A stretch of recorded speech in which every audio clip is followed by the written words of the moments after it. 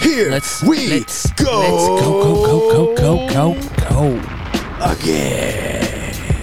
Uno más. What is up, everybody, and welcome back to another episode of the Knee on Belly podcast. We are your hosts, Nate, John, Brandon.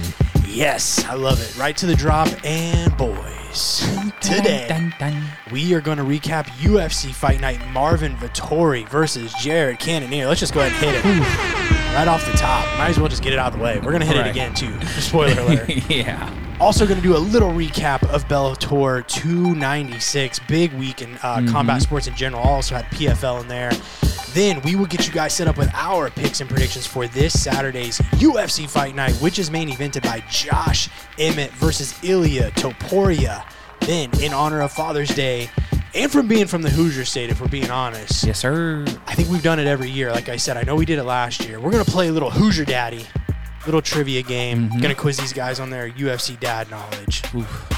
And finally, and per usual, John's going to have all the news and happenings in and around the world of mixed martial arts and Chris Dawkins as well.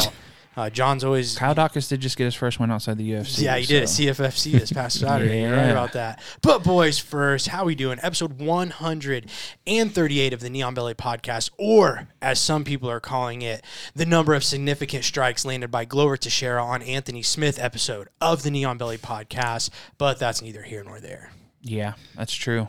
It was a rough one for Anthony Smith. Yeah, that was rough. Losing teeth and all sorts of stuff. He's had a couple rough ones. Yes, he has. I was just telling you guys before we hit record, we have so much to talk to you. As I mentioned there, so much going on in the world of combat sports. We got to talk to John Jones, Francis Ngannou. Like I said, Bellator, PF. I mean, just so much to get to. The UFC fights. Plus, we decided to throw in a game. What was I thinking? But with that, Brandon, rate, sub, follow. Let the people know so we can get into this episode. Every week, guys, we ask you to do this. You can give us a follow. We have some social media. You can get us on TikTok, Instagram. We're on YouTube, Spotify, and Apple Podcasts. You can give us a 5-star review, a written review as well. We'll read it out on the podcast. And, yeah, just spread the love. Absolutely. Always appreciate that love. Boys, this past Saturday, UFC Fight Night, Jared Cannonier defeating Marvin Vettori via unanimous decision. And I'm going to say it, all righty. I was wrong.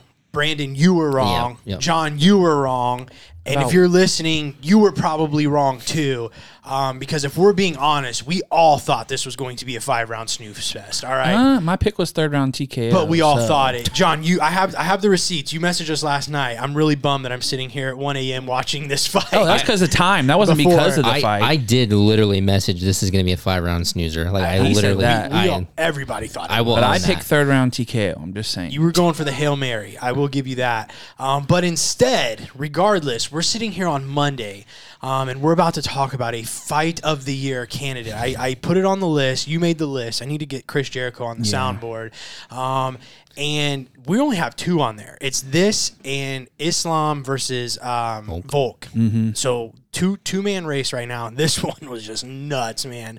Vettori coming out in round 1, almost instantly wobbles Cannonier, and then he was just all over Cannonier in round 1.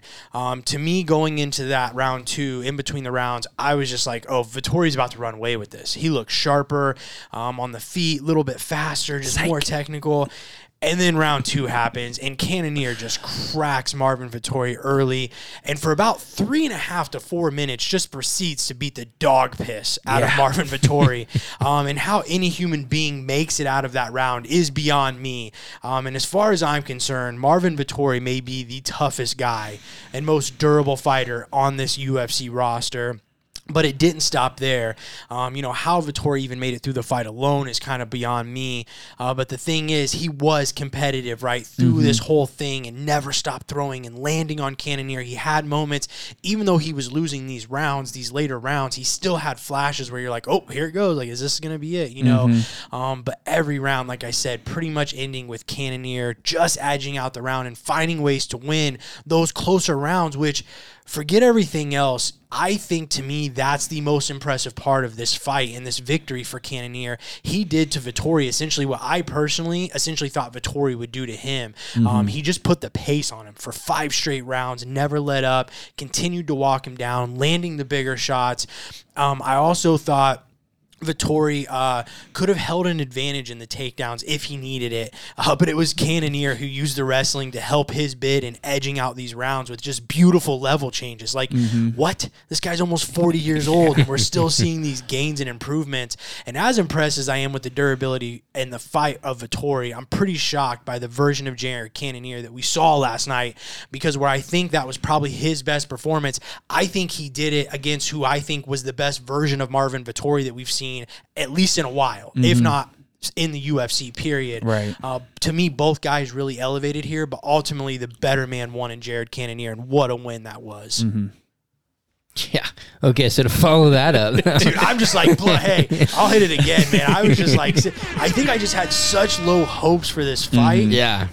And just did not see that fight playing out the way it did. I mean, again, I'm sitting here blown away by Cannonier, but just blown away by the toughness of Vettori. And maybe it wasn't as, let me say this, maybe it wasn't as close as it seemed or felt, because, I think I was just like, what is happening right here? But yeah, I don't know. It's great fight. I definitely don't think it was as close. I mean, it wasn't.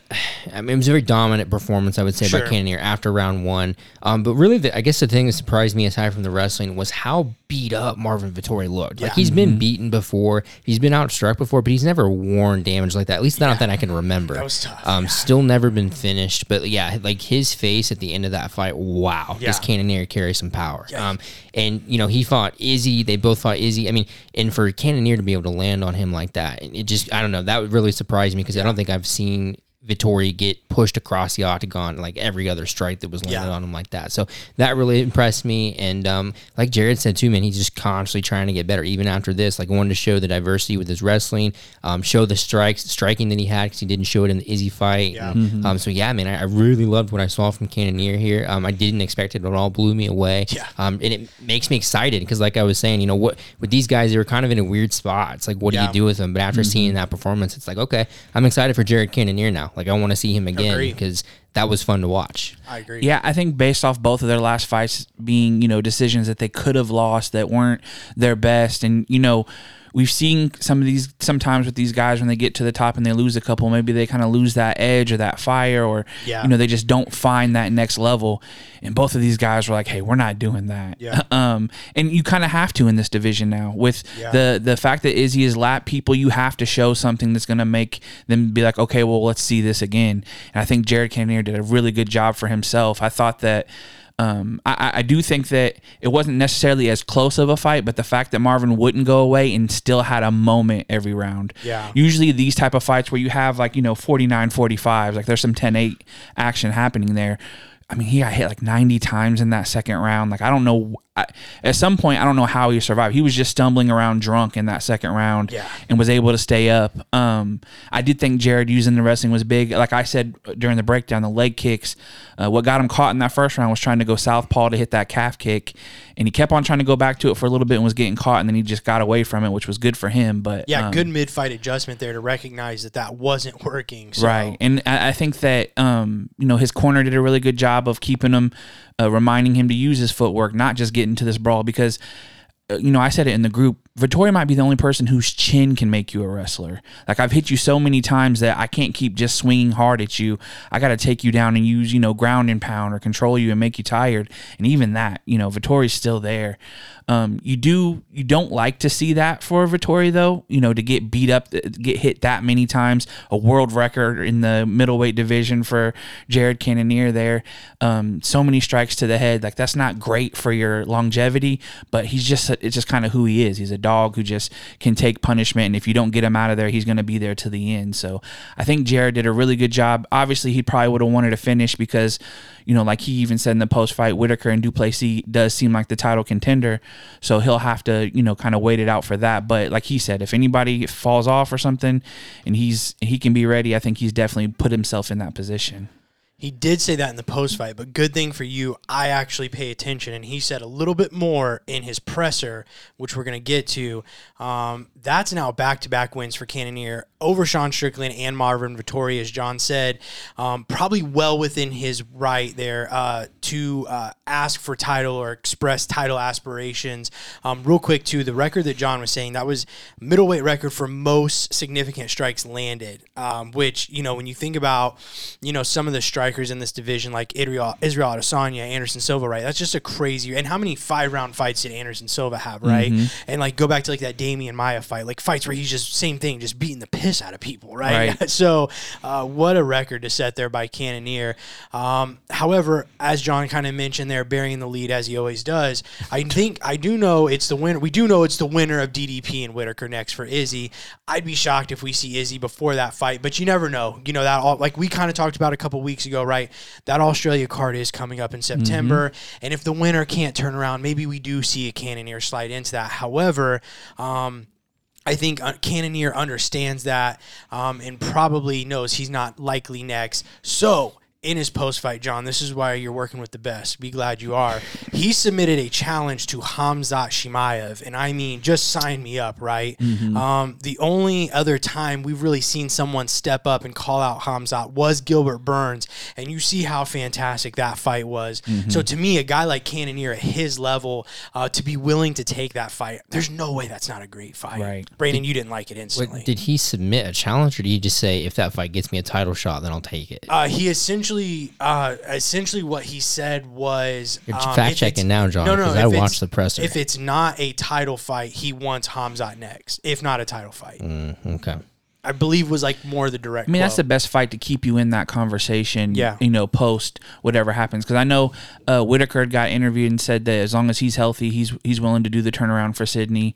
I feel like anybody at this point, that Izzy fight in Sydney is going to be a big one. So it's just going to be, an interesting if they can turn that, or if whoever wins that fight. Because here's the thing.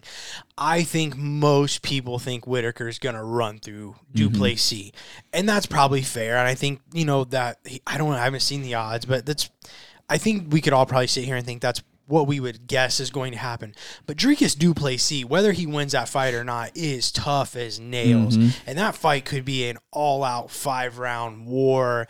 Whitaker, I hate to even speak this over that, but Whitaker breaks his hand on Duplessis' head. You know what I mean? Crazier things have happened, right? So you never know. But, if you got a guy, Khamzat, for whatever reason, has just been off the face of the earth. No mentions of a fight. I don't know what the deal is there. I kind of wondered, you remember when Dana was talking about Khamzat or Izzy, and he was like, well, we got a plan for him. I loosely kind of wondered if that's what they were going to do. I don't think that's the move, though. Well, they interviewed Izzy on that the Logan Paul podcast, and he said, well, isn't he fighting Kamaru? Because they've had their exchanges on Twitter, and I don't know if he has an insight on that, but it hasn't been announced, obviously. So yeah, I have no idea. But like I said, if you have a guy in Jared Cannonier like Gilbert Burns who's willing to say, I'll take that fight, even if the quote was more like, if it gets me a title shot or gets me back. We're going to get to Corey Sandhagen here in a minute.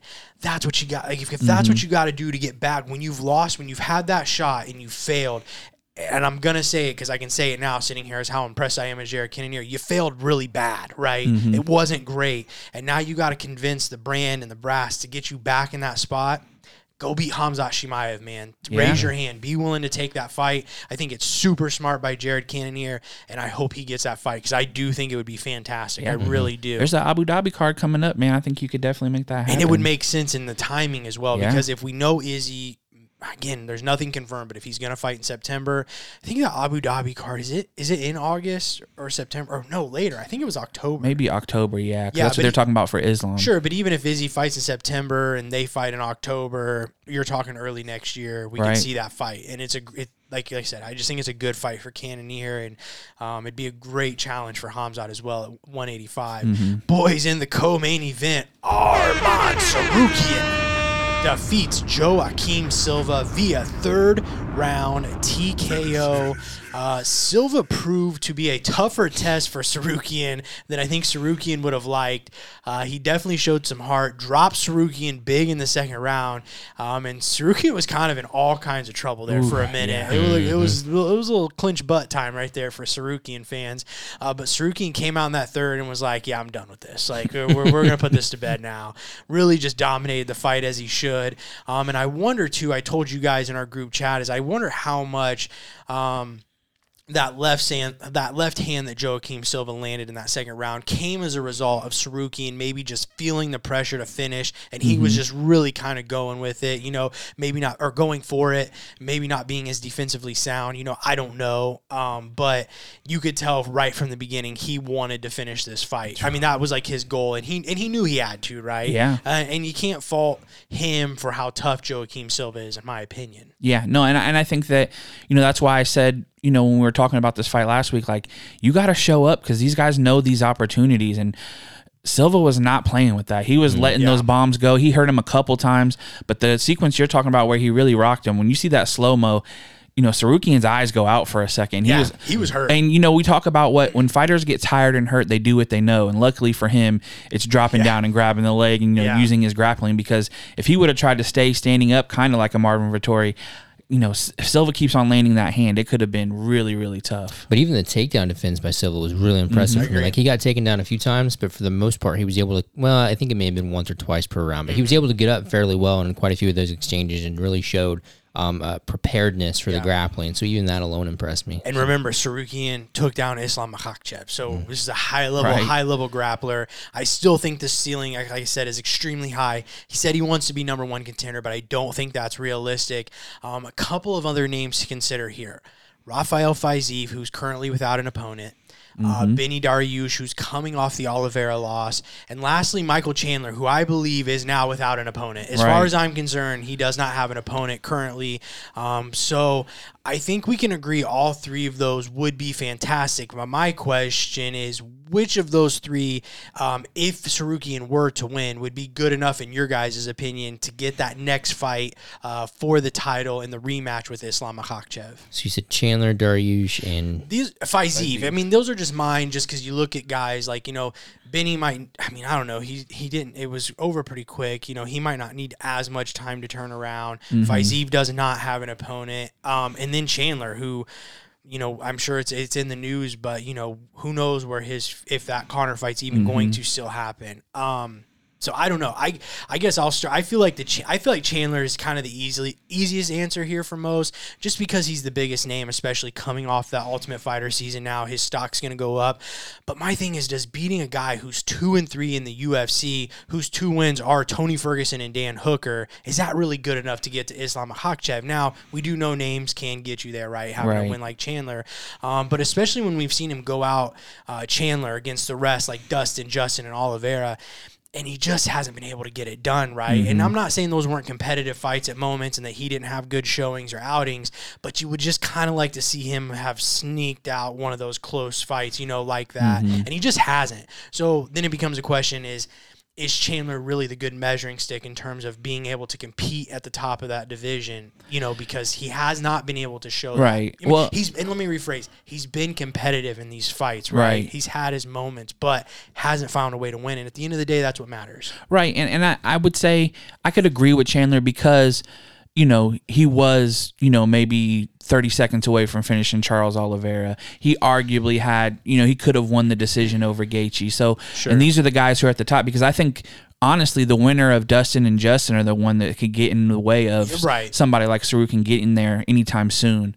I would say not Fiziev, only because he just lost to Justin Gaethje, and if Justin Gaethje was to win, the MMA math doesn't help you as much there. I would love to see that fight. Yeah. Because Sarukian was really impressing me with the kicks that he added to his game, his striking. He was really mixing it up. It was just once he started getting hurt, it's like, okay, let me wrestle this guy and do what I need to do. But I would say Chandler, but also, as a MMA fan, like, I think I would be more impressed by him beating Benny. Sure. That's how I would see it. Yeah, I would agree with the Benny piece. I think that in terms of getting to the title, for whatever reason that stands out to me, I think Chandler is the name, so I think more people are going to, eyeballs on that one, and that'd probably be, in terms of just business side, that makes more sense. Fiziev, probably is the more entertaining matchup overall, but I think it's the less likely with implications for the title picture.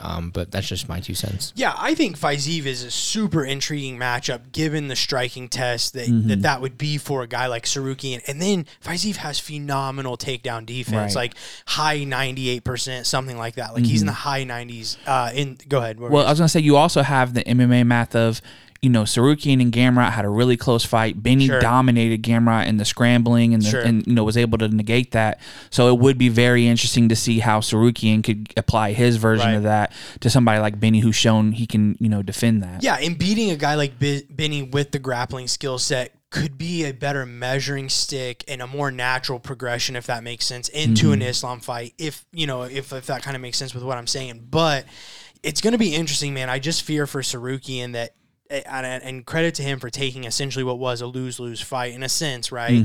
I could just almost see them doing Moicano, and then I feel like he's still going to be 2 or 3 away. I feel like he's kind of taken that fight. Almost, it's now put himself in a really odd situation where I don't know exactly what they're going to do with him. Kind of feels like the O'Malley, that Chris Moutinho's fight, where it's like you're in a fight that you should definitely be dominating. It doesn't quite, it doesn't end the way people think or as quick as people think. Yeah. And then you kind of have to keep building on to your hype because you didn't get the bigger win, even though it was a good performance. Absolutely. Last fight we're going to discuss on this card, boys. El Loco Manuel Torres defeats Nicholas Mota via first-round elbow knockout. Just nasty. And I've got something queued up because I think the best way to recap this fight is to take it straight to the Spanish announce table, boys. Yeah.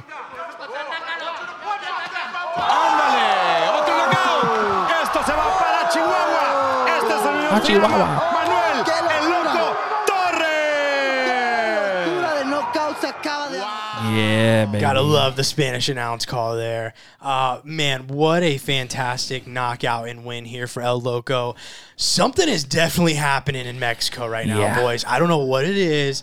They always, I went to Cancun and they said, do not drink the water. That was one thing they say, even if you're brushing your teeth, try to use a water bottle.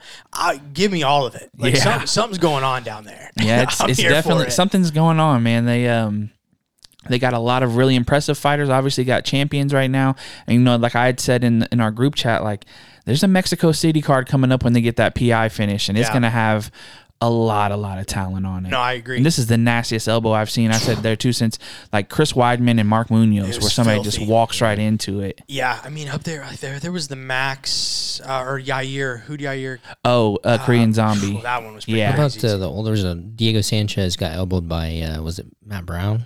Oh, Like a that does. It was like a hook, Yeah. So there is some good ones, but man, I think the thing about this one though is like it was just flush. I mean, just like I think if I remember then you can correct me, but wasn't the Weidman Munoz? He kind of just nipped him with the elbow a little bit. I mean, this was just like almost forearm through just his face. Yeah, like you would see in a movie or like a taekwondo instructor through like a board or something. Like and he was getting pieced up a little bit. But Mota was out. I told you guys, think about. I know, I know Cam Van Camp, it didn't exactly work out in the UFC, but you guys know how talented Cam Van Camp is, and you see what Nicholas Mota did to him, and then for, El Loco to finish a guy like Mota, like, holy cow. Mota was looking good. He was landing some good stuff, and it seemed like, it was going to go a certain way, and then he just walked right into that elbow, man. You don't see him a lot, I feel like. It's just, for guys to land him that flush is... You got to put yourself in danger to land like that. That's a good point, So it's either something you practice a lot, or you just kind of landed that one time and cool, good job. But you got to overstep in to get him to walk into that. You got to have really long arms and overstep in, man. You know the fight to make? Because Nicholas Mota was slept by somebody else as well. Can you guys tell me? Because this is the fight you make. Give me El Loco versus Jimmy Mill ticket. I want El Loco versus Jim Miller next. Come on. Come on. That's the fight to make. That'd be a good name for Torres for sure. That is the fight to make. It makes so much sense. All right, boys, we got to keep it moving. Updating on scores real quick. I'm still at the top of the leaderboard. +3 for Sarukian. Called it perfect. Gosh. 53 for me. John, you got 2 for Sarukian, 1 for Cannonier. You have 41. Brandon, 2 points for Sarukian. You are sitting at 37. So you are down by 4. Again, it's a battle for I kind of lucked into the Sarukian too because you took second round TKO, you took first round TKO. I was like, oh, I'll take third then. And man, at the end of the first, I thought because Sarukian landed a really good elbow at the end of the first, and I was like, oh, I'm about to get it, and then rather be lucky than good. That's what I always say, you know. Yeah. Boys, real quick, we got it. Well, not real quick because there's some stuff to talk about here. Bellator 297. Before we get to our game, I do want to touch on this card. This past Friday from Chicago, Illinois, the Wintrust Arena. We were just there last November. It was sold out. I saw something that said the crowd was on fire too, and I saw something that said they literally, I don't know if you guys remember when we were there, they almost had a stage that the guys walked out on. They got rid of that to open up more tickets. Seats. So they literally just like walked right out of the tunnel. It was packed. But in the main event, Vadim Nemkov defeating Yoel Romero via unanimous decision and still for Vadim Nemkov. Just an absolute thrashing by Vadim here. Romero landed a couple big shots, but other than that, this fight was just really never close. And I told you guys, and I'm standing on it, Bellator has the best light heavyweight in the world with Vadim Nemkov. I think when you look at his skill set and how well-rounded he is, and he continues to look more impressive every time out, in my opinion. I think he could not only compete but beat any light heavyweight from any other major promotion, including the UFC. Now, there was a little back and forth. I don't know if you guys saw between Corey Anderson and Jamal Hill. And Corey Anderson defeated Phil Davis on this card as well. But Anderson was basically saying Bellator has the best lightweights in the world. And Hill didn't take too kindly to that. Kind of called into question some of Anderson's shortcomings in the UFC, including the loss to OSP, who Hill made sure to remind him of how his fight went with OSP. And I do lean and go with Hill here in this argument. I don't think overall Bellator has the better division from top to bottom, correct? Right. They do have high-level guys, including Corey Anderson, who I think could definitely still compete at really the top close of the fight UFC. With Nemkov. Yeah, I agree. When we went there. Dude, Vadim looked even better than that fight, though. And maybe that's like where some of this is coming from me, where I've seen Nemkov live and then just seeing him look even better than that fight, just nuts. But to me, again, as a whole, I don't think Bellator has a better light heavyweight division. But again, I do believe they have the best in Vadim Nemkov. That's just and my the story, man. Being, Fedor's protege, like it's, and I mean now the camp's concentrated on you now that Fedor isn't fighting anymore. Like he's got everything he needs there. Seems like a move to heavyweight is next for him, and I mean, what are you gonna do? Because Corey Anderson could be, the number one contender after the win over Phil Davis. I mean, there's still maybe a couple other guys I'm not thinking of that could challenge, but I think for Nemkov, it's like he just seems levels and above the get him. back for Bader after, because after Bader beat Fedor in his last fight, that storyline kind of writes itself. Co-main event, boys. I'm excited to talk about this one. Sergio Pettis defeating Patricio Pitbull via unanimous decision to retain his bantamweight title. And let me just kind of set this up for those who maybe weren't privy to this fight or the backstory. Pettis was the champ coming into this fight. He had a torn ACL about a year ago, and this was his first fight back, and he did it here against a guy who many consider to be one of the best fighters under 170 pounds of all time, regardless of promotion. And Pitbull was going for this elusive triple crown in MMA, right? As the former lightweight and current featherweight champion, he was attempting to be the first man to win a title in 3 different weight classes, something that has never been done before in any other major promotion in the modern era. And Sergio Pettis, who again, coming off a torn ACL, was kind of just having none of it here. I mean, I was really impressed. Put on an absolute masterclass. Too fast, too technical for Pitbull. Super on point defensively. Shut down all of Pitbull's grappling attempts. Really just dominated the whole fight, in my opinion. And you have to respect the legend and champion in Pitbull for attempting this and coming this far down. But, man, you got to just kind of wonder. I told you guys if he just kind of bit off more than he could chew here. Right. And for Pettis, you just beat one of the GOATs of this sport after an 18-month layoff and injury. Fight ever. Crazy. So much respect to him for that. But this now sets up what will be a crazy bantamweight title unification between Sergio Pettis and Patchy Mix. I cannot wait for that fight. If you don't know who Patchy Mix is, go Google the highlights. I mean, this dude, this fight's going to be insane, I'm telling you guys. But I do... I know you guys didn't see the fight, so John, don't even try to break it down. We already know. We already know. You don't have to act like you saw it. We get it. But I do want to get your guys' thoughts on this because I am curious. In terms of the Triple Crown title winner in MMA, who is someone that you guys think could pull it off regardless of weight class or promotion? Or do you think it's just even possible?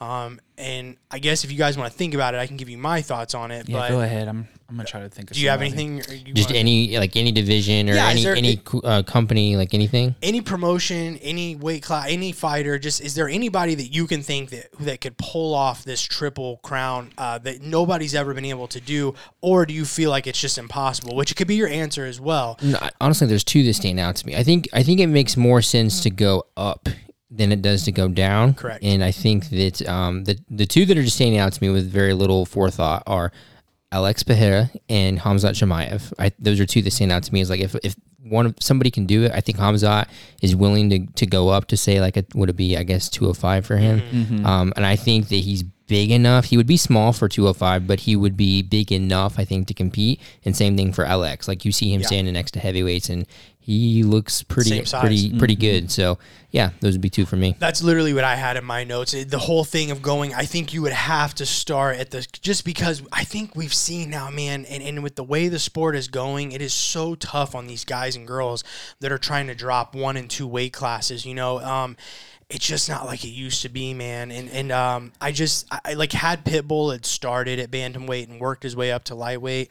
But yeah, going in reverse is tough. And again, I agree with Brandon. I think Khamzat 170, 85, 205, and Pereira 185, 205 heavyweight. Mm-hmm. But even still, man, I'm just not sure if it's possible. That is a lot. That is a lot to do, especially if you only have like a 6 to 10 year career. I mean, that's just a lot, man. I think if you I'm gonna say this. I think if you threw Conor into a title fight with his left hand at 170, like the way he looks right now, if he could make 70, because he's got 45, he's got the 55, so he just needs the 70. That's just another kind of wild card there. But I don't think he gets a title fight. I'm not saying that. I'm just saying if you I know what you're saying. Threw him in there. He has a fighter's chance. I mean, you could put him in there with Leon right now, and you couldn't say like there's no way that he wins that fight. The only person I can think of like body build side where it's like, okay, this guy could go up kind of like how Khamzat does would be like a Jalen Turner who just looks huge and could go. I thought him too. 55, 70, and 85 because he's huge. Dude, there was a picture. I don't know if Brandon, I don't know if you saw it. I don't know if I sent it, but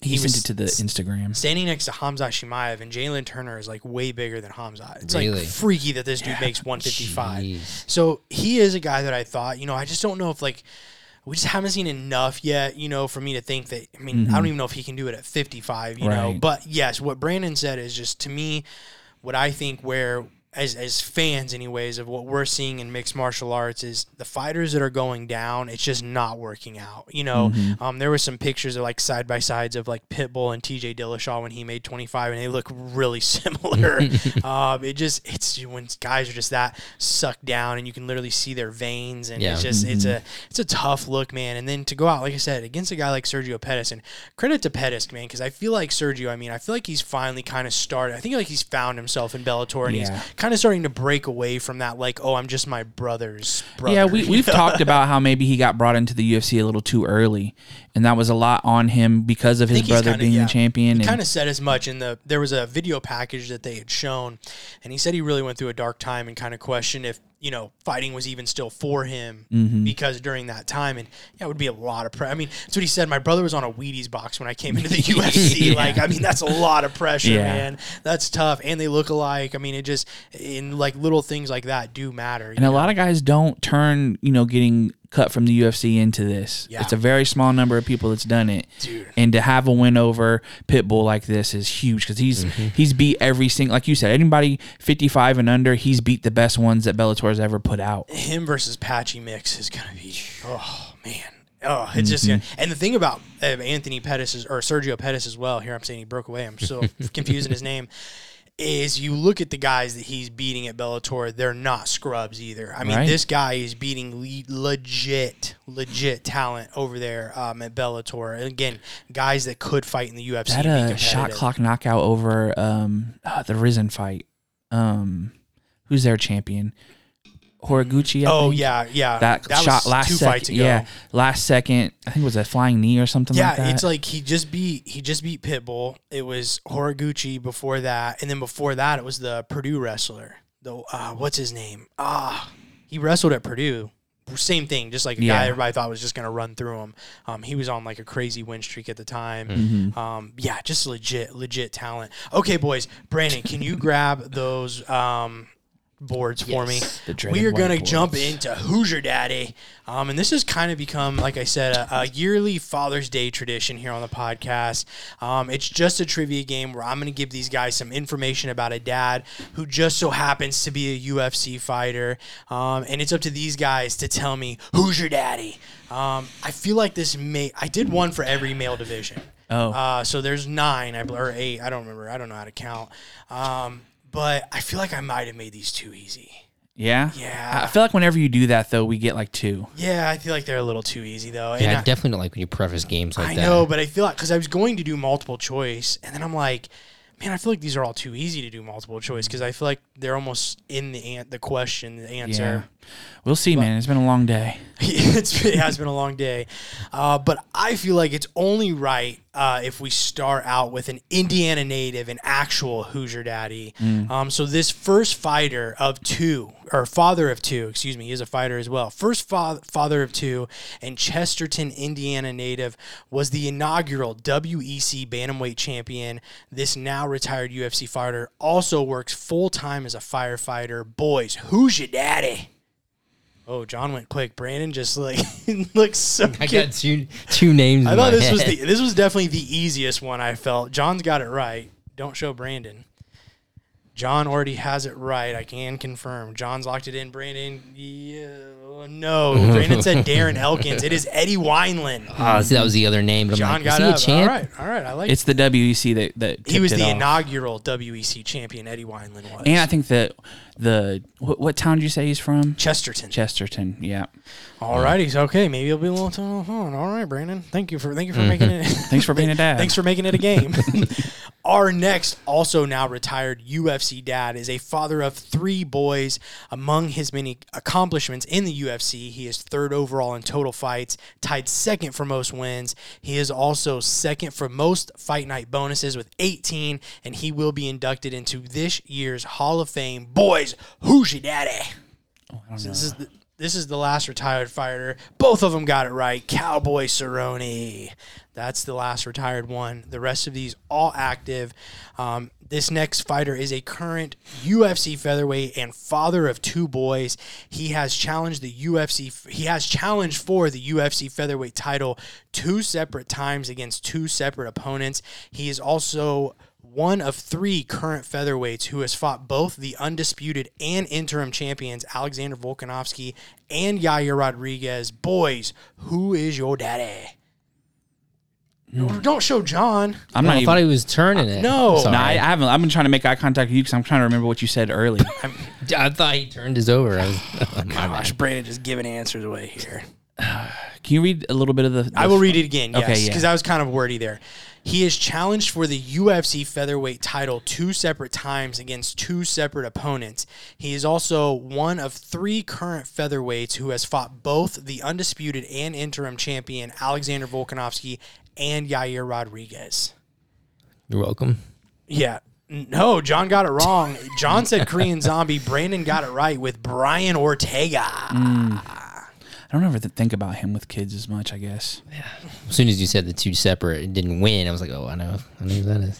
This next okay, so we're 2-2. 2-2. This next UFC fighter is a girl dad who competes in the flyweight division. He fights out of Shreveport, Louisiana, and was a cast member of MTV's 2012 reality TV show Caged, which featured young MMA prospects. I think I was the only person that really watched this show. I don't know how.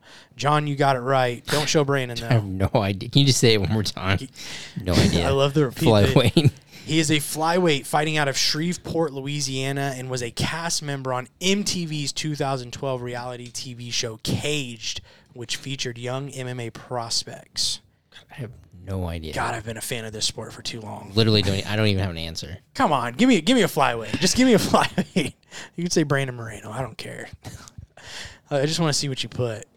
John did get it right. Tim Elliott. No, it was Matt Schnell. Matt Schnell. Oh, yeah, I wouldn't have got that. All right. Well, I had to do a flyweight. Card collector. He is an avid card collector. That's right. All right, so 3-2. John is up. This next UFC fighter, boys, is a father of 6 and competes in the light heavyweight division. He holds wins over Johnny Walker, Thiago Santos, and Glover Teixeira. 7 of his 12 professional wins have come by way of knockout. And 2 thumbs up if either of you can tell me who's your daddy. So he'd be Walker, Teixeira, and who's the other one? Thiago Santos. Father of 6, holds wins over Johnny Walker, Thiago Santos, and Glover Teixeira.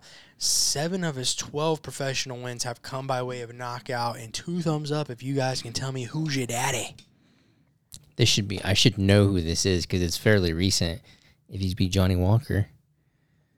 I don't think this is right, but I'm just going to say something because I'm not going to sit here. John is wrong. Oh, my gosh. Okay, Johnny Walker, Glover Teixeira. And I'm just going to not Thiago put something up, Santos. though. So I think, okay. John got it wrong. Brandon seems pretty confident. He has it. It's Yeah. Jamal Hill. I thought the 2 thumbs up. I was trying to think of the kids thing. I was like, The bad chest hat. Don't get caught up on the kids. That's like I know. secondary. Like that's twice now you've mentioned the kids. It's just because well, that's what this whole thing's about. Yeah, but they're just dads. But you're not going to figure that Who out. knows? Just like, Yeah. oh, which one's Well, got there's 6 kids? certain guys who have like their kids in Now- the cage with them and Now stuff I will like that. say Jamal Hill has probably the most kids in the UFC. One of the I did know that's why I picked him. Like I didn't even have to look that up because I want to think of somebody that I know has a lot, and he was the first one because I know he has a lot of kids. But yeah, don't get so caught up on that. Right. Just listen to the hints. It's Because Father's Day, man. gosh, this guy. My brother had all his kids over at my dad's. We talking one boy or one girl here? Yeah. Can you give at least middle names of the kids? What's the score? I got 3. 3-3. Oh, okay. This next UFC dad is a father of 2 boys, John, too, and he competes in the Christakis. welterweight division. He is an IBJJF gi and no gi world champion. His younger brother also competes in the UFC. Boys, who's your daddy? Welterweight. Why can I say that? IBJJF gi and no gi world champion, whose younger brother also competes in the UFC. So there's 2 of them. John got it right. I don't know why. I love adding the pressure of saying John got it right because then you know you got to go. Yeah. Younger. Younger brothers, what I should be catching on to here. 170. Should pay attention to the Ian. kids, dude. You- That's how I got it. John did it, yeah. You said 2 boys? 2 boys. See, now he's going into it. Like, wait a that- minute. I'm like, that doesn't help there might me. be something to it. 2 boys competes at welterweight, IBJJF gi and no gi world See, champion. that should be helping me too. That's what I figured. Younger brother also competes in the UFC. I'm Need just an answer. blanking on all names. Yeah, right now. this one you're gonna be really mad at yourself. I'm just saying. There's probably people listening to this right now that are Yeah, pulling. Jacob's going to be There's mad. people pulling their hair out right now, Brandon. Just so you know. Jacob did tell me he's looking forward to the episode, so he'll definitely have some criticism. I need an answer. I'm just gonna put an answer because I can't. Think Okay, of I just want to names. see what you think of. Who do you think No, is... this is just to put an answer to satisfy. This isn't like. Tell you what, who do you think could be a gi and no gi world champion? God, at 70, like I can't even think of who's in 70 right now. Like, I'm just going through. All right, it, just so write it's a not name. Usman. Just so you're Just getting a long Masvidal. shot clock Yeah, right here. just write a name. At this point, just write a name. We're done. Yeah, He said Kamaru It's Usman. not him. It is not. It is Gilbert Burns, Brandon. It is Gilbert Burns. jeez. Only probably one of the most decorated Yeah. grapplers in the UFC. I couldn't think, dude. It's like one of those 30 seconds. Name as many of All these as right. you can. Couldn't get any. 2 left. What's the score? I got 4. 4-3. So 2 left. You're not out of it Plenty though. of room. Reset, Brandon. Reset it. Reset it. He's right got to here. miss one though. This is a tough one, I think. Depends on how he says the kids. I actually think this one's easy. This one might be easy. This next UFC fighter is a father of 3 and fights in the middleweight division, but he has also fought across 3 total divisions in the UFC and has fought for a world title in one of those 3 divisions. Again, father of 3, fought in 3 total divisions in the UFC, and has fought for a title in one. Both seem pretty confident here. John got it wrong. John said Kelvin Gastelum. Brandon Jared Cannonier got it right. Yes. Heavyweight, light heavyweight, and middleweight for Jared Cannonier. Obviously fought Israel Adesanya for the middleweight title. And John, he is a father of 3 if you're keeping score at home. 3. Got it. We're tied, boys. Heading into this is the last one. Mm-hmm. I don't know. This one's gonna be. I'm interested to see this one. Our final UFC fighter and father of one fights in the UFC heavyweight division. Although he is a fighter, he could have had a career in a different sport, as he did hold a professional contract in that sport before transitioning to MMA. Of his 14 professional wins, 13 are by knockout. For the final time, boys, who's your daddy? Contract in another sport. 13 knockout. Fights in the heavyweight division, had a professional contract in a different sport before transitioning to mixed martial arts. 13 of his 14 professional wins are by knockout. I can't remember. I know his nickname. I tried to write his last name. I might be wrong. But John is wrong. So it's all on the line, Brandon. It is all on the line right now. Can you do it? I wish I had a little like not Jeopardy. What's the who wants to be a millionaire? It's all on the line. We can't give you too much time though, because that's not fair. Okay. I'll give you time to read it one more time. Okay. I knew I'd get you guys on this one. I knew This it. isn't right. But I'm trying to think of another sport. What do you got? He said Tom Aspinall. That is wrong. The answer was Tai Tuivasa, and the sport was rugby. That was he was in my mind, but I was like, I knew with heavyweight, if I said sport, you guys would instantly try to think of a football player. well, no, he Who'd you say? You said Salsa Boy? yeah, he was a pitcher. He was a pro pitcher, and then he went into MMA. Oh, yes. Yeah. Is it Acosta Cortez? Acosta Cortez. I couldn't remember if it was Yeah. DeCastro or Cortez, but that's who I thought of because he's He recently. just fought I forgot he was a pitcher. Yeah. Yeah, good shout there. I just figured I could get you. I figured you'd try to think of like a football player. No, I immediately thought of him because he's just been like spamming like fastball overhand rights in his fights, and they keep on bringing up him being a pitcher. So we end in a tie. Does it remind you of something? Kissing your sister? No, you remember end of the year we did a little Jeopardy game. Somebody got peer pressured into risking it all. I had to handicap And you. he had to tie with me, Yeah. and then he was like, "I'm not giving anything up this year." And then now we're back to it, ties again. Do both of you know your father's middle name? Yeah. All right. No, that's not a good question, man. All right, we'll have to think of something. I don't know. Maybe next week. Continue. I hate ending in a tie. I really thought, like, okay, surely they'll get some of these wrong, and then Well, I got Gilbert Burns. That was pretty. hey, you ended in a tie. Yeah. True. So don't be too mad about it. I mean, the heavyweight one, I don't know if he has kids. If he has kids, then I could have been like really close to being right. I don't know what his record is, but Yeah, he was a heavyweight who played another sport. Like I said, so. I knew the football, or the rugby. I knew I could get you guys on that one. That's why I was excited about that one. Alrighty, that's all we got. We are going to transition now. We still have so much in the news to talk about as well. Big stuff as well. UFC Fight Night, boys, this Saturday, June 24th, from the ViStar Veterans Memorial Arena in Jacksonville, Florida, on ABC and ESPN Plus, with a main card start time of 3 p.m. Eastern Standard. So don't say we didn't tell you.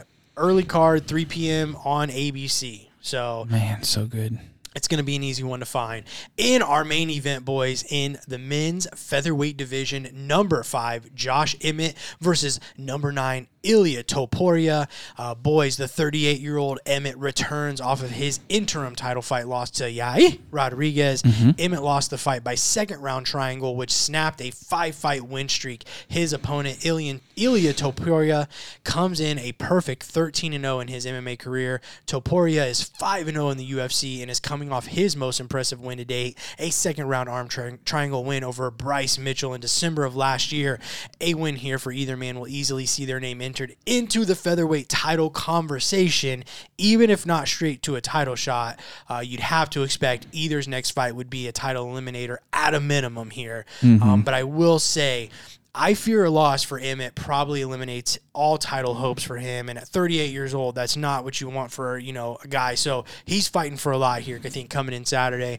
I don't know how much, again, is left at this age, but dropping 2 straight in a division like this would just be so tough for him to bounce back from. So with that, Brandon, what's your pick? Yeah, this one, to me, I think this has kind of shades of like when Emmet fought Cater. I feel like that could go that like that. We're just kind of see this like slugfest over the course of 5 rounds. But I really don't know. I think that there was a lot of interesting points with Emmet's last fight with Yair. I didn't expect him to get pieced up as bad as he did. I did expect him to get pieced up, but it was shocking to me how many levels above Yair seemed. Also, the grappling surprised me. Yair's grappling really blew me away. So I got a lot of questions for Emmet. So I'm actually going to take Ilya, who looked fantastic against Bryce Mitchell. He's young, he's hungry, he's undefeated, carries a lot of that same power Emmet has, and Cater was able to handle it well. So I like Ilya here. I'm actually going to take him by the safe bets decision, but I need points. So let's go with Ilya. We'll go with 4th round TKO. Okay.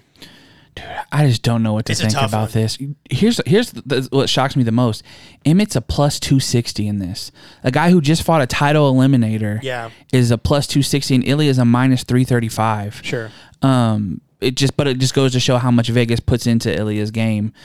Man, it's tough because when you look at the people who Josh Emmett has beat, you're talking about, some of the top guys in the division, and we haven't seen Ilya fight those guys yet. And Yair, coming off a loss to Yair isn't a problem because Yair's beat all these same guys too. But Ilya's just been finishing everybody his past 5 fights. Oh, I'm gonna go Josh Emmett, and I'm gonna say 3rd round TKO. Okay. So I think, and I will say, I think the reason Topuria is such a big favorite here, most of his wins coming by submission, right? And the last we just saw was Yair Rodriguez, who's not, he's got good jiu-jitsu, but not really known as a submission threat, right? Submitting Josh Emmett, so I think that's kind of playing in a lot of people's mind. I am going to go Topuria here. Josh Emmett will definitely be a power threat. And we've seen Topuria get hit big before, right? In some of his fights. He has to avoid that here. You can't let Josh Emmett crack you. But I see Topuria being too fast, too technical on the feet. Neither guy is exceptional at getting the fight down, though Emmet probably has better pure wrestling chops, if I had to say. But Topuria is so tough to take down. 92% takedown defense in the UFC so far. And even if the fight does get down, I definitely give Topuria the advantage in the scrambles and just jiu-jitsu overall.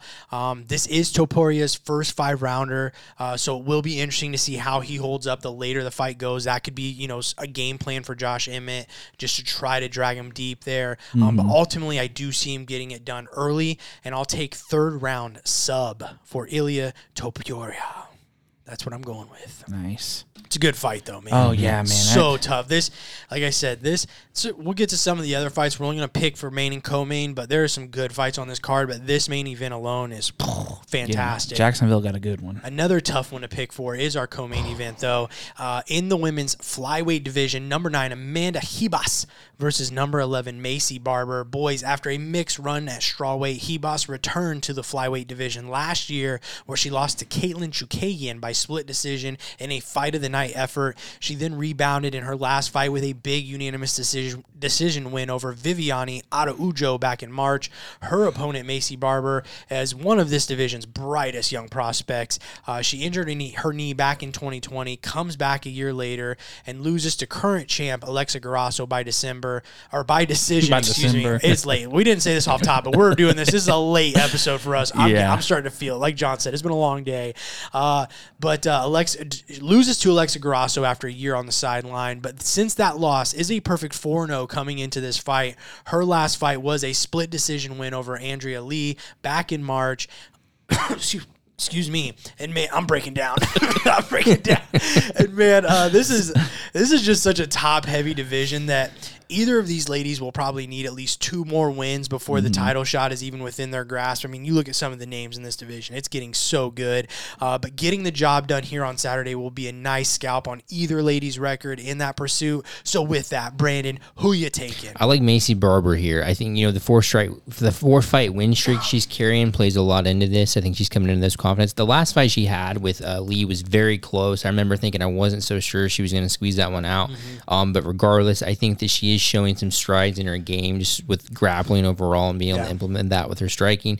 She's very tough. I don't think she's going to get finished by any means. So I like Macy here. And again, with the weight class change, I think that for her opponent, what I mean by that, I think that it's going to lean into Macy's favor. So I'll take Macy Barber by unanimous decision. Okay. Oh man. Yeah, these are both tough. I thought Barbara got away with one her last fight. Yeah, I thought she got. Lee. I think she got a lesson because she did get controlled for almost a whole round total, but she struggled a little bit on the ground and she got a little bit of a pace put on her. Sure. But she does have a good streak going.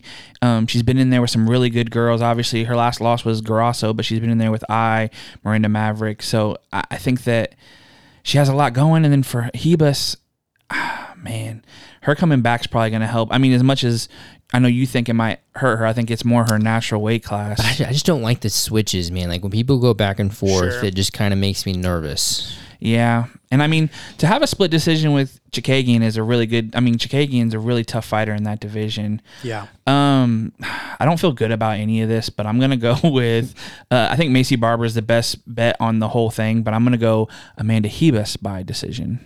Yeah, it's definitely an advantage there for Barber having fought the current champ, right? And Barber just has this meanness and nastiness when she fights that I just absolutely love. Always moving forward. She's always pressuring. And as Brandon said there, continues to look better every single time she's in there. But the thing with this fight that I think is going to give her some problems is the wrestling and grappling of Amanda Hebus. That judo baby. This is a woman, yeah. The judo guy. Yeah, judo guy. Is a jiu-jitsu and judo black belt in both disciplines that she's been doing since she was a little girl. I mean, her dad was her coach and all that, so she's been doing it since a very young age. And one thing we've seen opponents of Macy Barber be able to exploit a little is the takedown defense. As you guys mentioned there in that Andrea Lee fight, kind of got away with one. Lee kind of, was able to take her down at will. 5 for 5. Yeah, and Hebus just fought a lady in Viviane Araujo, who's forward pressure, heavy hands. She did get cracked, but she cracked Araujo too, right. Big. So I think Hebus will definitely look to come in, though, and get this fight to the ground. Now, if Macy can defend those, force a stand-up battle, I definitely give her the advantage on the feet, just in terms of what we've seen. But I do expect Hebus to be able to get this fight down and possibly dominate there. What did you say? I said decision. Yeah, I like a decision. I think that's probably Macy Barber has never been finished. But I'll go ahead and, since John took decision, I'll say Amanda Hebus by, let's say, man, Barber is so tough. 3rd round submission. We'll go sub. Yeah. Also on this card, though, boys, we got Bruno. Most of the fights I feel like that are really good are on the prelims. So make sure you get tuned in on. I think the prelims start at like 11 a.m., but make sure you get on this card early. But on the fight, also on this card, Bruno Silva versus Brendan Allen, top 15 ranking on the line there. Brendan Allen sitting at number 13. Bruno Silva with a win could propel himself into the top 15. Neil Magny versus Phil Rowe, which is a great fight. Randy Rude Boy Brown versus Wellington Turman, and a lot more. Like I said, great fights on this card. 3 p.m. main card start time. Don't say we didn't tell you, John. Let's get into the news. Going on the news. Going on the news. If you don't like it, Brandon will punch you and give you a bruise. The news. All right, a lot like the last PFL event that saw Deontay Wilder in the crowd shaking things up for Francis Rumors, as Maurice Green's long training partner John Jones, who was in his corner, saw in an interaction with Francis. It was a tense face-to-face, featured a lot of respect, but also two guys measuring each other up, touching each other with some trash talk. Once they put out the video of what they were saying, it just got even more tense. Like, it's so bittersweet because it's not a fight that at this point can happen, but man, it's tough to watch. And I think I had kind of I had become okay with the fact that we weren't going to see this fight. I just kind of accepted the reality of the situation.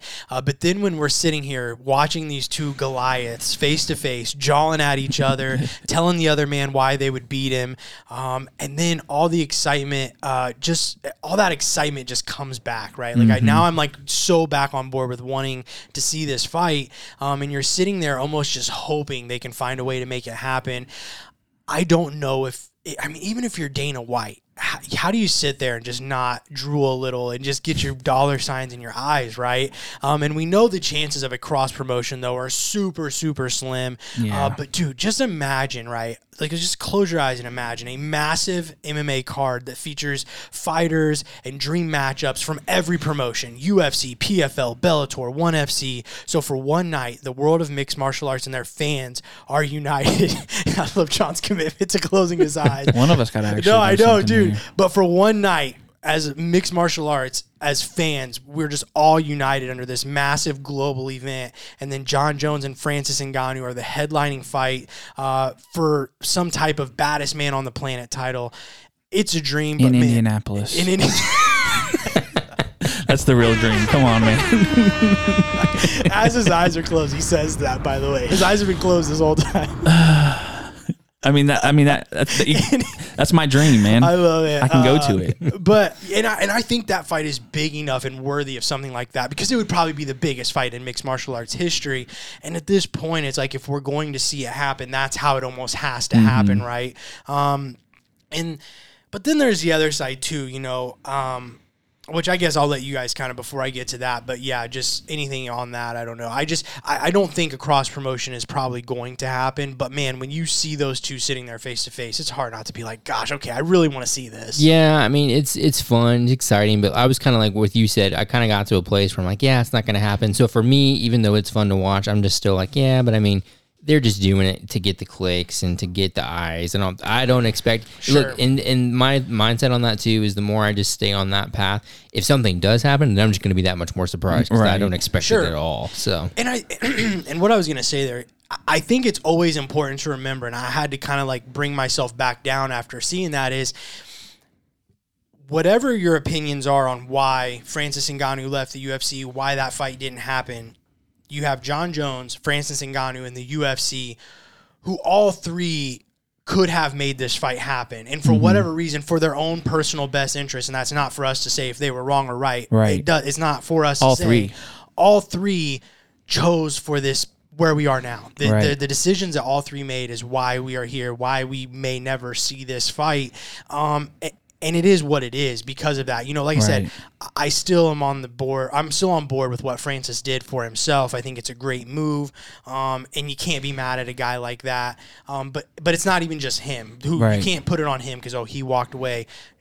It's been everybody saying it, but like Jon Jones could have taken the fight a couple years ago. The UFC could have done more to keep Francis. I mean, I'm not saying you give him everything he wants, but we don't know what went on in those negotiations. But the bottom line is, we could have got this. We were fight. the ones that hurt the most. I mean, because both of them, either one, if that fight happens, the legacy that they create with the UFC or wherever it would happen or amongst themselves is humongous. Sure. But us as fans, it's the Anderson GSP. Like, it's never going to happen. Never got to see it, and it's going to always be a what if, unless Jones retires, and by the time Francis's contract's up, they can make it happen. But that might even be too late. So yeah, I mean, if we don't get, like I said, if it's not some like crazy cross promoting thing, I don't think it happens. But like I said, I think that's just like the biggest thing that I was like, well, you know what? There's three sides, three parties that could have made it happen, and for all of their best interests, they decided not to. So it's just never going to happen. Dude, my favorite part about the whole thing is their different personalities. Because Jon Jones, he's doing the heel, you don't want this smoke. Yeah. And Francis is doing the man, all respect, we need to make this fight happen. Sure. I'm ready to fight you, whatever. My favorite part of the whole thing, Jon Jones reaches over and grabs, Francis's arms, and he's like filling him up, and Francis like taps his belly, like, getting a little big. Yeah. So. And let me say, too, real quick, the coaching by Jon Jones, pretty abysmal. Really let Maurice Green down there in the corner in that third round. Maurice Green, oh, dude, he was down. I think he was down. I can't remember round one how I scored it, but Maurice Green was definitely going to lose that fight by a decision, and Jon Jones, Ante Delia takes down Maurice Green, and Jon Jones tells Maurice, just lock him down. You're going to win this fight. And it's like, no, dude, he's down like 2-0, and now he's losing this round. You know what I mean? Like, he's not going to. He would have made the playoffs with the win, So too. Maurice Green's just, like, sitting there chilling, like, locking, no urgency to get up. and they're in the corner. They're like, from me to you, from Jon Jones. And the whole time, Jon's just talking to him like, you're about to beat last year's champion. You're doing great, this and that. And even the commentators like, what are they doing? Like, why are they telling him this? Like, so that was a bit unfortunate, but it just goes back to that. Like, just because somebody's talented doesn't always make the best coach, right? There's definitely something to coaching that is an art and a skill in itself and in its own right. So I really was a little disappointed there because I felt like, I mean, I'm not blaming Jon Jones for the loss, but just feel like if the corner would have been urging Maurice Green a little bit more there to get up and try to win, that he may have found that other gear. But instead, he just locked Delia down and just let himself lose a decision. Because he thought that he was winning, because that's what the corner was saying. Right? Everything from John Jones was, you're going to put him in lockdown. Yeah, really. He's like, dude, pinch your legs and pull him up and over underhooks. Like, you're going to win this fight. And it's just like, man, I don't know what you're watching. Yeah. But again, there's an art and a skill to being a coach. Like, just because you're a good fighter doesn't mean, I can't imagine, sitting in a corner and you're trying to instruct your fighter. You're trying to also judge in your own head. I mean, there's got to be so many things as a coach going on. I can't even imagine. I mean, I've never coached, never will coach. It'd be a good question for Jacob, right? It would be, yeah. Differences. Well, and we don't see the best fighters being good coaches. It's the guys who just have a lot of knowledge, who had good careers, but just might not have had the full talent to get over the top. I think Henry Cejudo is a good coach, but I don't know that he's a good cornerman. He doesn't go in the corner, but I think you have to have that self-recognition. Again, you could probably be a good fighter and a good coach, but dude, just being in somebody's corner, I would be losing my mind. Like, I couldn't do it. Especially if it's somebody I cared about, I'd be losing my mind. Like, it would be insane. So, but nonetheless, it was a cool moment. Really sucks. But again, like I said, we can't be mad because the three guys or parties that could have made it happen, this is what they chose. Well, if it ever does, we know this will be the trailer. They'll have that scene of them talking to each other with some dramatic music behind it. And then we'll see the Indianapolis skyline. Oh, dude. In Indianapolis. At the field house.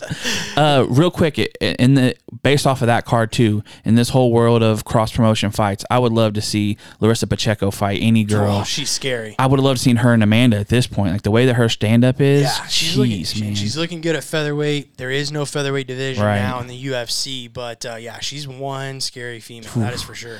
Moving into UFC news, after some tweets went out Wednesday that Conor McGregor had not only not re-entered the testing pool for USADA, but if he wanted to fight in 2023, his only option at this point would have been UFC 296, as that's the final pay-per-view of the year.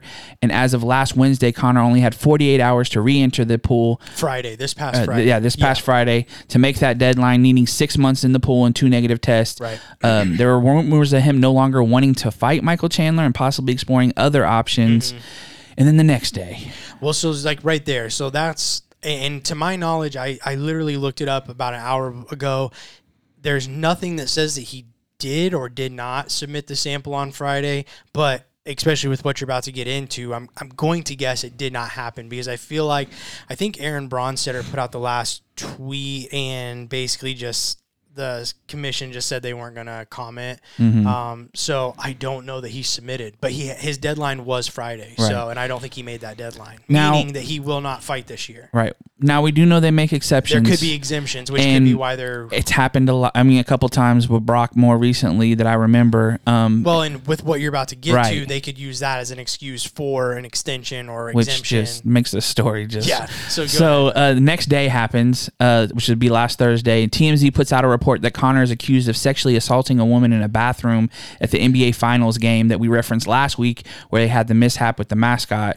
Obviously, Conor's legal team is denying any foul play. The initial report is that Conor forced a woman into the restroom and then Miami Heat security blocked the door. Since this report, there has been a video released of the interaction. It doesn't quite play out that same way, but obviously we don't know all the details. I think they said the security also forced her in. I don't know if it was Conor, because then Conor was in the video. So we obviously have to tread lightly here, right? Right. Like, this is a very real and sensitive topic, and the thing is, if any of those accusations that this woman is making against him are true, it's disgusting, and he needs to be obviously punished accordingly for that. And the accusations, unfortunately, they should be taken seriously. And I only say unfortunately because we do see situations where people are falsely accused, but you also see people that are trying to, I don't want to say whistleblower, that's a bad word because that sounds negative, but they're trying to say like, hey, I was assaulted, and then it's not taken seriously. So it should be taken seriously if it is true. But the video comes out, she said the whole story about she was basically drug in. The video evidence shows none of that. She said she was separated from her friend. You see her friend walking in. Then there's video of after the alleged incident happened, and her and Conor are still just kind of hanging out and partying. She's just sitting there, not calling the police, asking for help, running away. She's just sitting there on a table dancing, kind of hanging out with him. But the thing is, we don't even know if that video was from that, I mean, there's nothing even that says that video was from that night, or that could have been a month ago. You know what I mean? Same thing with her sitting there. That could have been before the incident happened. I mean, we just don't know. Right. So you're kind of speaking in hypotheticals here, but I think the biggest thing that I can say too is a lot of people, obviously like, oh, for his wife, and like, I can't believe he would do that. But, like, it's like I told you guys, Sean O'Malley's a guy that has an open marriage, and openly sleeps with other women, and his wife knows about it and is okay with it. So again, it's not anything I would, that's not how I live my life, or, I don't find that normal. But we don't know Conor and Dee's relationship either. So, is it wrong to an extent? Yes. But who's to say they don't have an open marriage, or that she's not okay with it again, So I don't even want to touch on that. To me, the biggest thing is, Conor McGregor continuously finding himself in these situations, again, whether they're real or not. You're kind of putting yourself by taking random women into a bathroom at a basketball game, like in front of hundreds of people just standing around you, man. I mean, whether your wife's okay with it, whether you're hopefully not assaulting her, but like, just you're who you are, and I guess maybe that's why he feels he can do what he wants. But to continuously put yourself in these situations, to have these accusations made against you, do I think they're all false? Yeah, probably not. I mean, some of them got to be true to an extent, right? Because they're not all, you don't just, and they're all kind of similar. A lot of assault things, there's been women things, but innocent until proven guilty, and that's how I feel about that. But you're a professional athlete. We're close to maybe a big massive fight. You have a show on ESPN right now that's running every week on primetime ESPN right now. Like, just make better decisions, man. Yeah. Like, you know what I mean? So I think, to me, like, what we can see, what we do know, to me, that's my biggest thing, is like, you just continuously find yourself in these situations, man. It's just not a good look at all. Right. I mean, whether the accusations are true or not, that's for people beyond us to figure out and stuff like that. But that's probably the most disappointing, even as a Conor fan, is like, just like, same thing with how it was with John Jones. Like, just stop finding yourself like you're your worst. I don't comprehend that like mindset of like just being your own worst enemy. Does it seem like does it seem like they're outliers to you guys as far as like the population of, like, let's say the top 25% UFC fighters that are like pretty famous, right? Sure. So your names. Do you feel like they're outliers in that most of the people in that 25% do a good job of kind of staying on the straight and narrow, or at least staying out of that negative limelight? Do you think those guys like Conor and John Jones, it's just something about them that... I think when you're just a fighter, man, people just treat you different, probably. I mean, I'm just guessing, I don't know, but I mean, just being a celebrity in general, you get treated different. But then being a fighter, when 99.9% of the people that you interact with know that you can kick their ass, you know what I mean? Like, you probably get treated a little differently, and people just kind of like, oh, I'm going to go stay away, or they just want to be around you in the opposite form, So I think it almost, like, when you're at that level, I think you just kind of build a false sense of security, like you're almost untouchable in a sense, you know what I mean? Well, and they do say that, money brings out the real version of somebody, or like the fame, like that type of, maybe you have to be a little bit more humble before. But I mean, Conor doesn't have to do anything else ever again in his whole life. Like, he has generational wealth, and he doesn't even have to play the game of getting people to like him. Sure. He's a brand, you know, and not very many guys can say that. But I also kind of leans toward, when we were talking about some things earlier in the year about the percentage of UFC fighter or MMA fighters with, the abuse and stuff like that, to where it's like, these guys kind of come from a pool of people that, statistically do things like this. Yeah, it's just like I said, I don't really want to get into the whole investigation of it, because that's the truth will come out in that and stuff, and you can kind of see it and take it for what it is and draw your own conclusions, I guess. But yeah, that's just my biggest thing. Like, dude, just how do you continuously just find, like, again, you're like you said, John, like, you're around hundreds of people. You're at, like, there's no way, like, you need that right now. You know what I mean? Like, you can wait an hour or 2 hours for the game to get over. Like, but when you're him, maybe you're not even seeing any of these other people. That's what I think it is. That's what I'm saying. I think you just elevate. Living in this bubble that other people don't even know. You don't know other people exist. Well, that's what's kind of like, too, like the people in the crowd, they were like moaning and groaning because they all were like trying to get to the bathroom, and they're like, dude, come on, man. Right. Like, you know what I mean? Like, so clearly he had been in there for a while or something. But yeah, Had to talk about it. Obviously, it was some pretty big news. Well, and to reference that back to the whole him not getting in USADA, if this drags out and he, gets clear of it, I could see that being like, he couldn't get back in because he was fighting this, and now he doesn't have to do the whole 6 months again. We'll see. Last bit I got is some fight announcements. We now know Max Holloway's potential last opponent at 145, as he will be facing Korean Zombie Chung Sung Jung in August in Singapore. It's the one fight that Max kind of asked for post his last fight, and it's one of those ones that we talked about that just kind of makes sense in between time. Well, it really doesn't. I mean, what I kind of said, if I remember though, was just more like, look, it's Max, it's the Korean Zombie. If they want to fight, you kind of just gotta let them do it. But it really just makes no sense, especially when there's so many matchups. Right, like we just went through Chandler, Faizi. Well, if you're not gonna do 55, the only 45 matchup that probably makes sense is Korean Zombie. But that's the thing. Like, why not just go to 55? But what do you? Okay, let's say he beats Zombie. Now what? Yeah. It's just it's tough because Max, like I said, Max is Max. Zombie, like you're talking two legends, so it's like you can't really get in the way of that. I think is kind of what they were, because even Dana was just like, "Do you guys really want to see that fight?" Like, you know what I mean? So I'm kind of surprised they made it, but Singapore is proven to be a big market, and they probably just needed a big fight, and it's going to sell a lot of tickets there. It'll be big locally, obviously. Right. We're all going to watch it. It's probably still going to be a crazy fight. But I'll be interested to hear what Max has to say after, though, when they say, what's next for Max Holloway? It's got to be 155, man. I mean, he even kind of said as much in his interview with Ariel Helwani. Yeah, so. There's just nothing left. Also announced Corey Sandhagen will be fighting Umar Nurmagomedov to headline UFC Nashville Fight Night. Corey with just the balls of steel, man, to step up and fight this guy when it's kind of similar to what's happening with the Sarukian thing, giving a guy a chance, but Umar's just in a whole different level of that, and you getting a win over Nurmagomedov is always a dub. Yeah, this was what Corey had to say about it. Fifth against Umar Nurmagomedov. I'm getting a lot of haters saying, why would you fight this far down in the rankings? He's going to beat my ass, blah, blah, blah. 2 reasons. 1, Umar's a great fighter, and I'm not trying to be world champ if I'm not the actual best in the entire world. So fighting Umar is a great challenge, and I accept it. And number 2, because I'm a beast, bitch, that's why. Peace. I love the I mean, you can't argue. I mean, that's Corey saying, how do you not love this guy, right?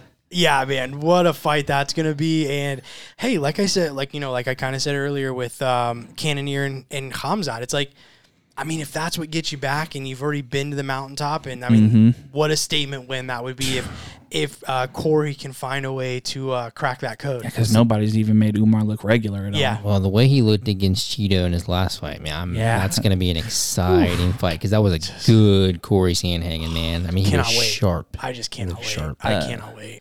Jeff Neal will be welcoming welterweight prospect Ian Machado Gary to the top rankings as they fight at UFC 292. That's a tough fight for Ian Gary, man. Yeah. Wow. That's a big jump. And if he can pull it off, the train just keeps going. Yeah, because Jeff Neal hasn't fought since Shavkat, right? Right. So, and I mean, he's number 11, or is he 11 or 15? I don't know, but dude, he looked so good in that Shavkat fight as well. I mean, he obviously lost, but we're also talking about Shavkat. Yeah, I mean, just looked really competitive. That's a tough fight for Ian Gary. That's going to be, again, another phenomenal match. And on the 292 card is already stacked. Yeah.